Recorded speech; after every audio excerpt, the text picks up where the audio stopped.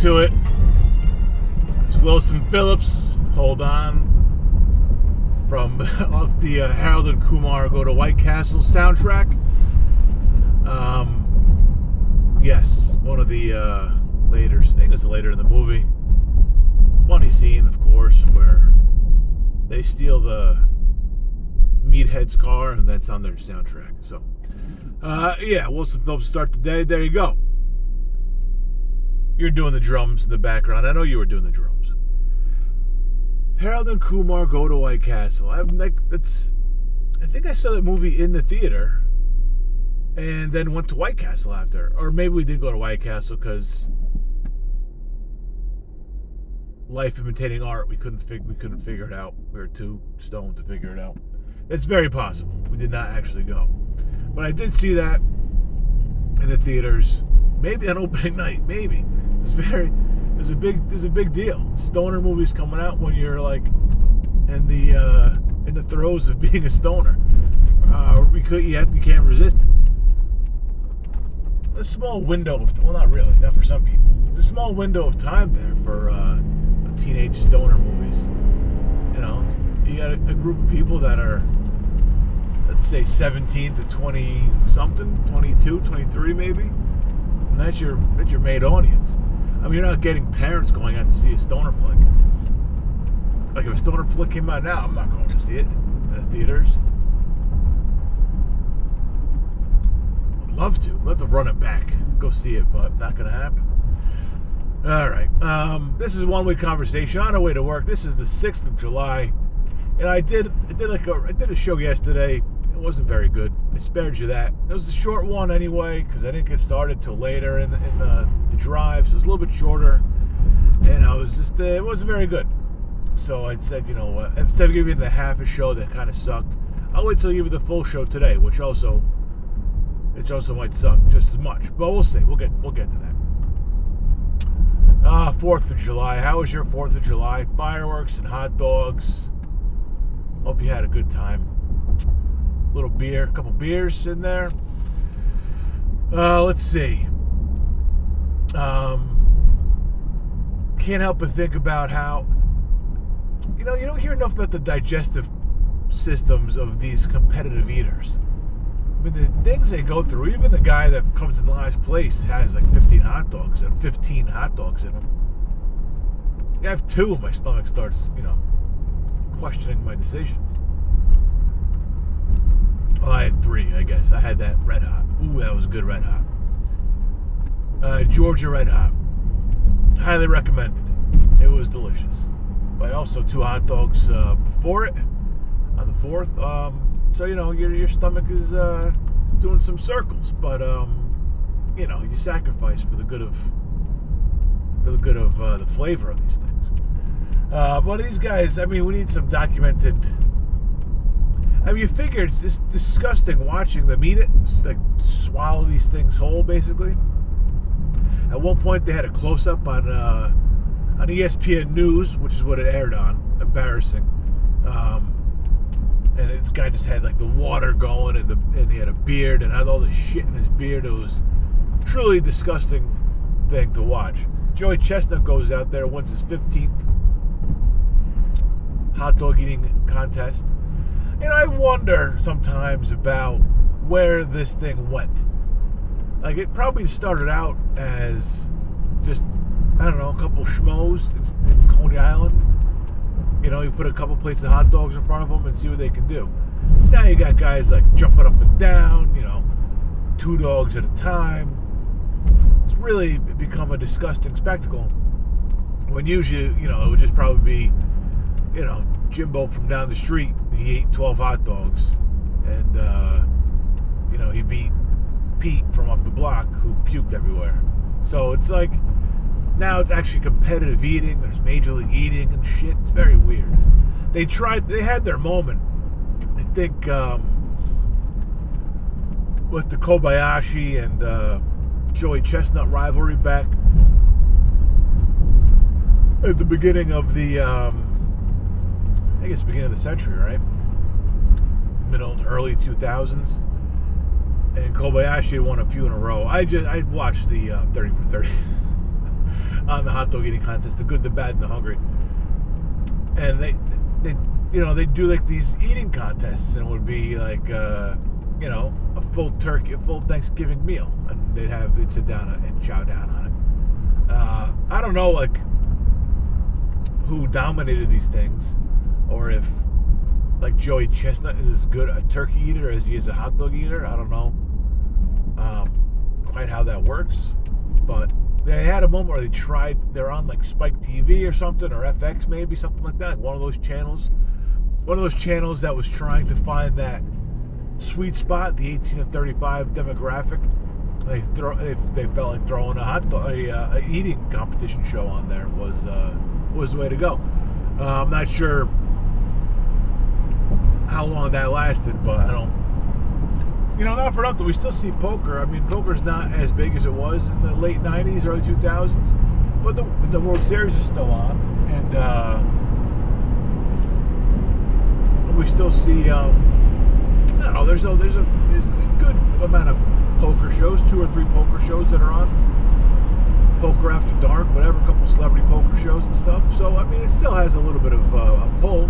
But what you don't do is you don't put on the TV late night on a Friday and find Major League Eating at all. Maybe you find cornhole now, where Major League Eating used to be.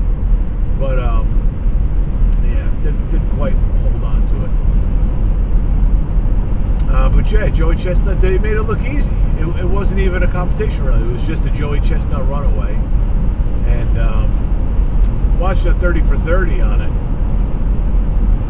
I'd forgotten all about how close, like it was like 63, 62. There was one year where Kobayashi like puked as the last dogs were being chowed down, and he shoved it back in his mouth and ate the puke.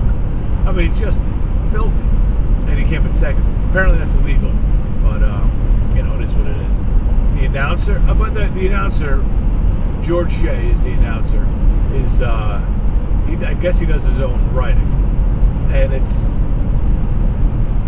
over the top, and it is it's everything you'd want it to be for like this half an hour, 45 minutes that you have to, you don't have to, but the half an hour, 45 minutes that you're locking into this, it makes it worth tuning into. Where he has these ridiculous introductions for all of these.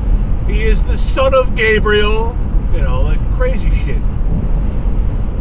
On the 5th day, God created, his stomach or some shit. Like he's a lunatic. Kind of a dickhead, though. Kind of a dickhead. Kind of pushed Kobayashi out of sport a little bit, and I keep calling it a sport for lack of. I was brainwashed, I guess, by watching them. Kobayashi's dad called him a food fighter, and everybody else calls it eating competitions and a sport. And the way they train is crazy. Again, it's a long way from Jimbo and Pete down Jersey, down to Staten Island, having a couple dogs so you could eat more without puking. These guys actually train. They're dipping it in the water. I feel like it takes a little bit of the integrity away from it, dipping in the water and like shoving it down your throat, basically swallowing a soggy wad of bread. Like, it's 4th of July, it should be like hot dog and bun, like eat it the right way, Wouldn't even mind a little mustard. Just to, for the aesthetic. Oh, man, if they had mustard, there'd be this mustard smeared everywhere. Disgusting. So they actually tied, Kobayashi and Joey Chestnut tied at one of these things. And they had no, and the guy George Shea, I guess he's also the commissioner. Not only is he the announcer, he's the commissioner.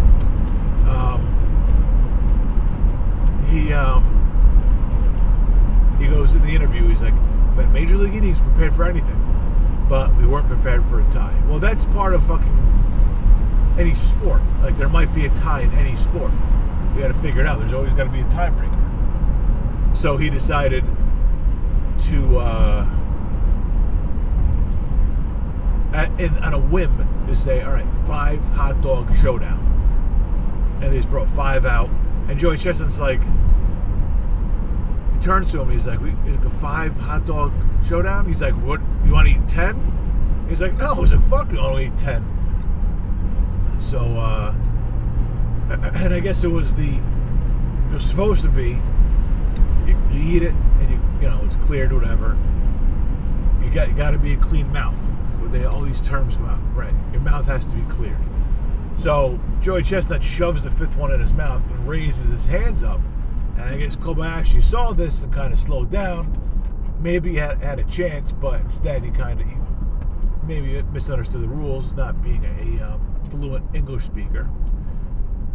Maybe they didn't fucking tell him. Maybe they just told him 5, and it's usually 5 in, and that's what counts. As long as it's in before the buzzer, not realizing that in this tie-break scenario, you got to finish them completely. So, on top of their 64 hot dogs, they had to eat 5 to clear it. And George Shea he's like, you know what? It's not great for the narrative if Kobayashi wins because he's Japanese and this is an American contest and it's the 4th of July. Like, wait a second. It's a fucking competition. There's no narrative. The winner's the winner. I mean, Kobayashi was a darling. He had won 6 in a row, and everybody loved him. And then Joey Chestnut comes along, and there's some racist remarks, not from George Shea, but from the crowd. All of a sudden, Kobayashi's feeling a little bit unwelcome. And on top of that, Kobayashi wanted to kind of branch out a little bit on his own and do some things, and they would not. Major League Eating, can't believe I'm using these terms, would not call them back. Would not let him compete if he was going to kind of go out on his own freelance. So there was one year where Kobayashi was there at the contest wearing a free, I forgot to know about this shit, wearing a free Kobe, K-O-B-I, shirt, watching the contest. And then afterwards he goes up to the stage and the cops handcuffed him. Like roughhoused him a little bit, handcuffed him, and arrested him for trespassing. Really bizarre that it happened at all like that. It's crazy. But yeah, the way George Shea was talking about it is a little bit, to me, away from the spirit of competition. So I understand, like, the quote-unquote narrative of it all. But again, like 6 years before, like Kobayashi was the big thing, and we love Kobayashi because he had the same name as Kaiser Soze's, consigliere. So you watch, Usual Suspects. There's Kobayashi every time, and now you cannot talk about one without talking about the other, at least in my world. So the fact that he was kind of pushed aside just because he wasn't American, and because Joey Chestnut was this new American hero of hot dog eating, kind of did him dirty, really did. But I guess Kobayashi still eats. We have to, I guess. He still eats competitively. Joey Chestnut, we know, comes and does his business, and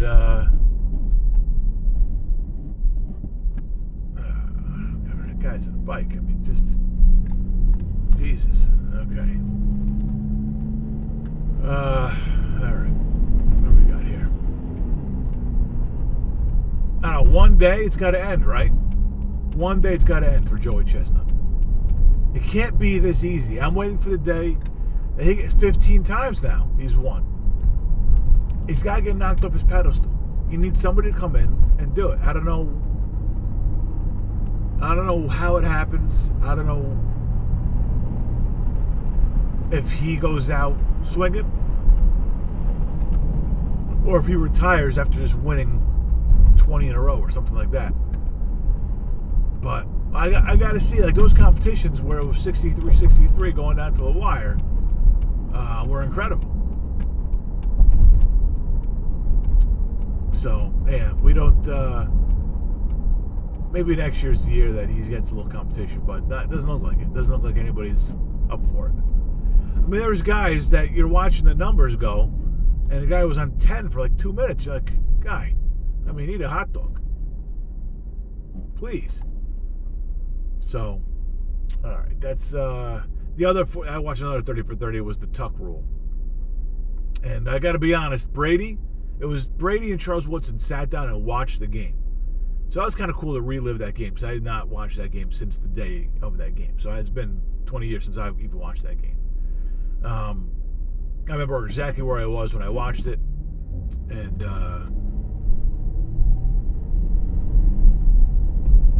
remembering it happening. Obviously not realizing the significance at all of this kid, Tom Brady, backup quarterback, coming in, playing this game, getting the win,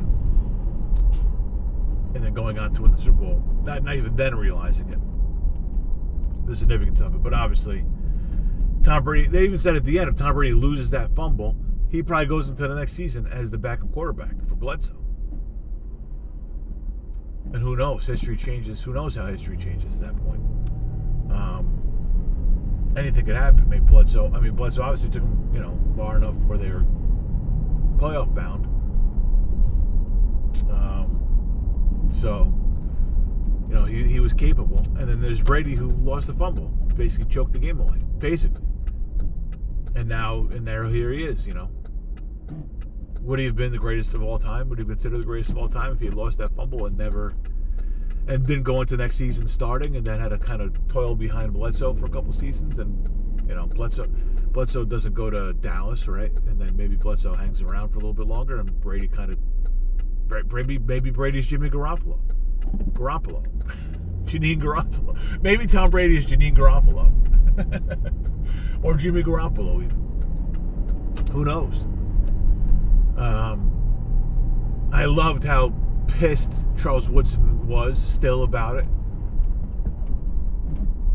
Brady, however, I got to tell you, man, if Brady ever had to take the stand for me, I don't want him on the stand. No, he wasn't very good at defending his points. I feel like he kind of came out there, a couple wisecracks. He had, he had a little bit of information to go on about the rule. They actually read the rule, both of them out loud, and even still, he kind of couldn't.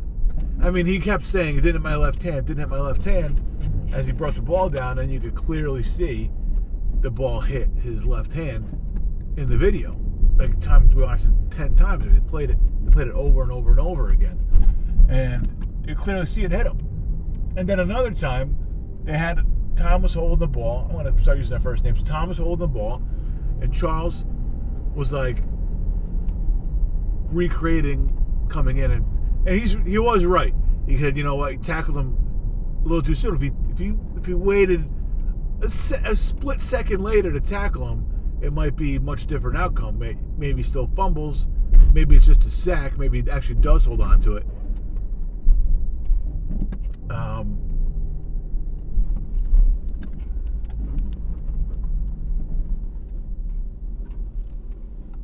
But it's a whole new ball game at that point. So anyway, what Brady was saying, it's like Charles Woodson was going after the ball there. Tom Brady said something like, and then you do it there, and it's a fumble. But he meant to say that it was an incomplete pass. So Woodson had him. The instinct is there to call that a fumble. I mean, the rules changed since, right? It's different. The Tuck rule doesn't exist anymore, right? They changed it a few years back, we moved on. But at the time, man, I mean, it's still a controversial call to me. To me, it still looks like a fumble. It really does. He touches his hand. It was like he was trying to, but the tackle came. Like, he got hit first, then the ball hit his hand as he was tucking his other hand. And it's as far as I'm concerned, it's a fumble. But I mean, it seems, and the referee still says it was fumble. Although the referee, Walt, whatever his name, did not go on to, did not address the ball hitting his left hand. Anyway, Charles Woodson is still pissed. great career. The legendary Charles Woodson.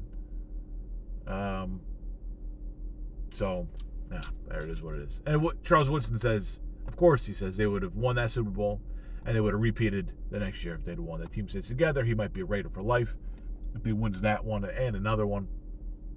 But, I mean, repeating is not easy. So, I don't know what. I don't know. It's hard to. Winning one. Just saying he's going to go on to win the next, that one, beating Pittsburgh and then going in and beating the Rams. That's, who knows? That's a whole other ballgame. But I don't see Rich Gannon as a repeating Super Bowl winning quarterback. Sorry, Charles. It was a good team. You guys had a good team, but I don't see Rich Gannon winning back-to-back Super Bowls. Doesn't happen like that for the Rich Gannons of the world. All right. Anyway, that's my 30 for 30. My 30 for 30s.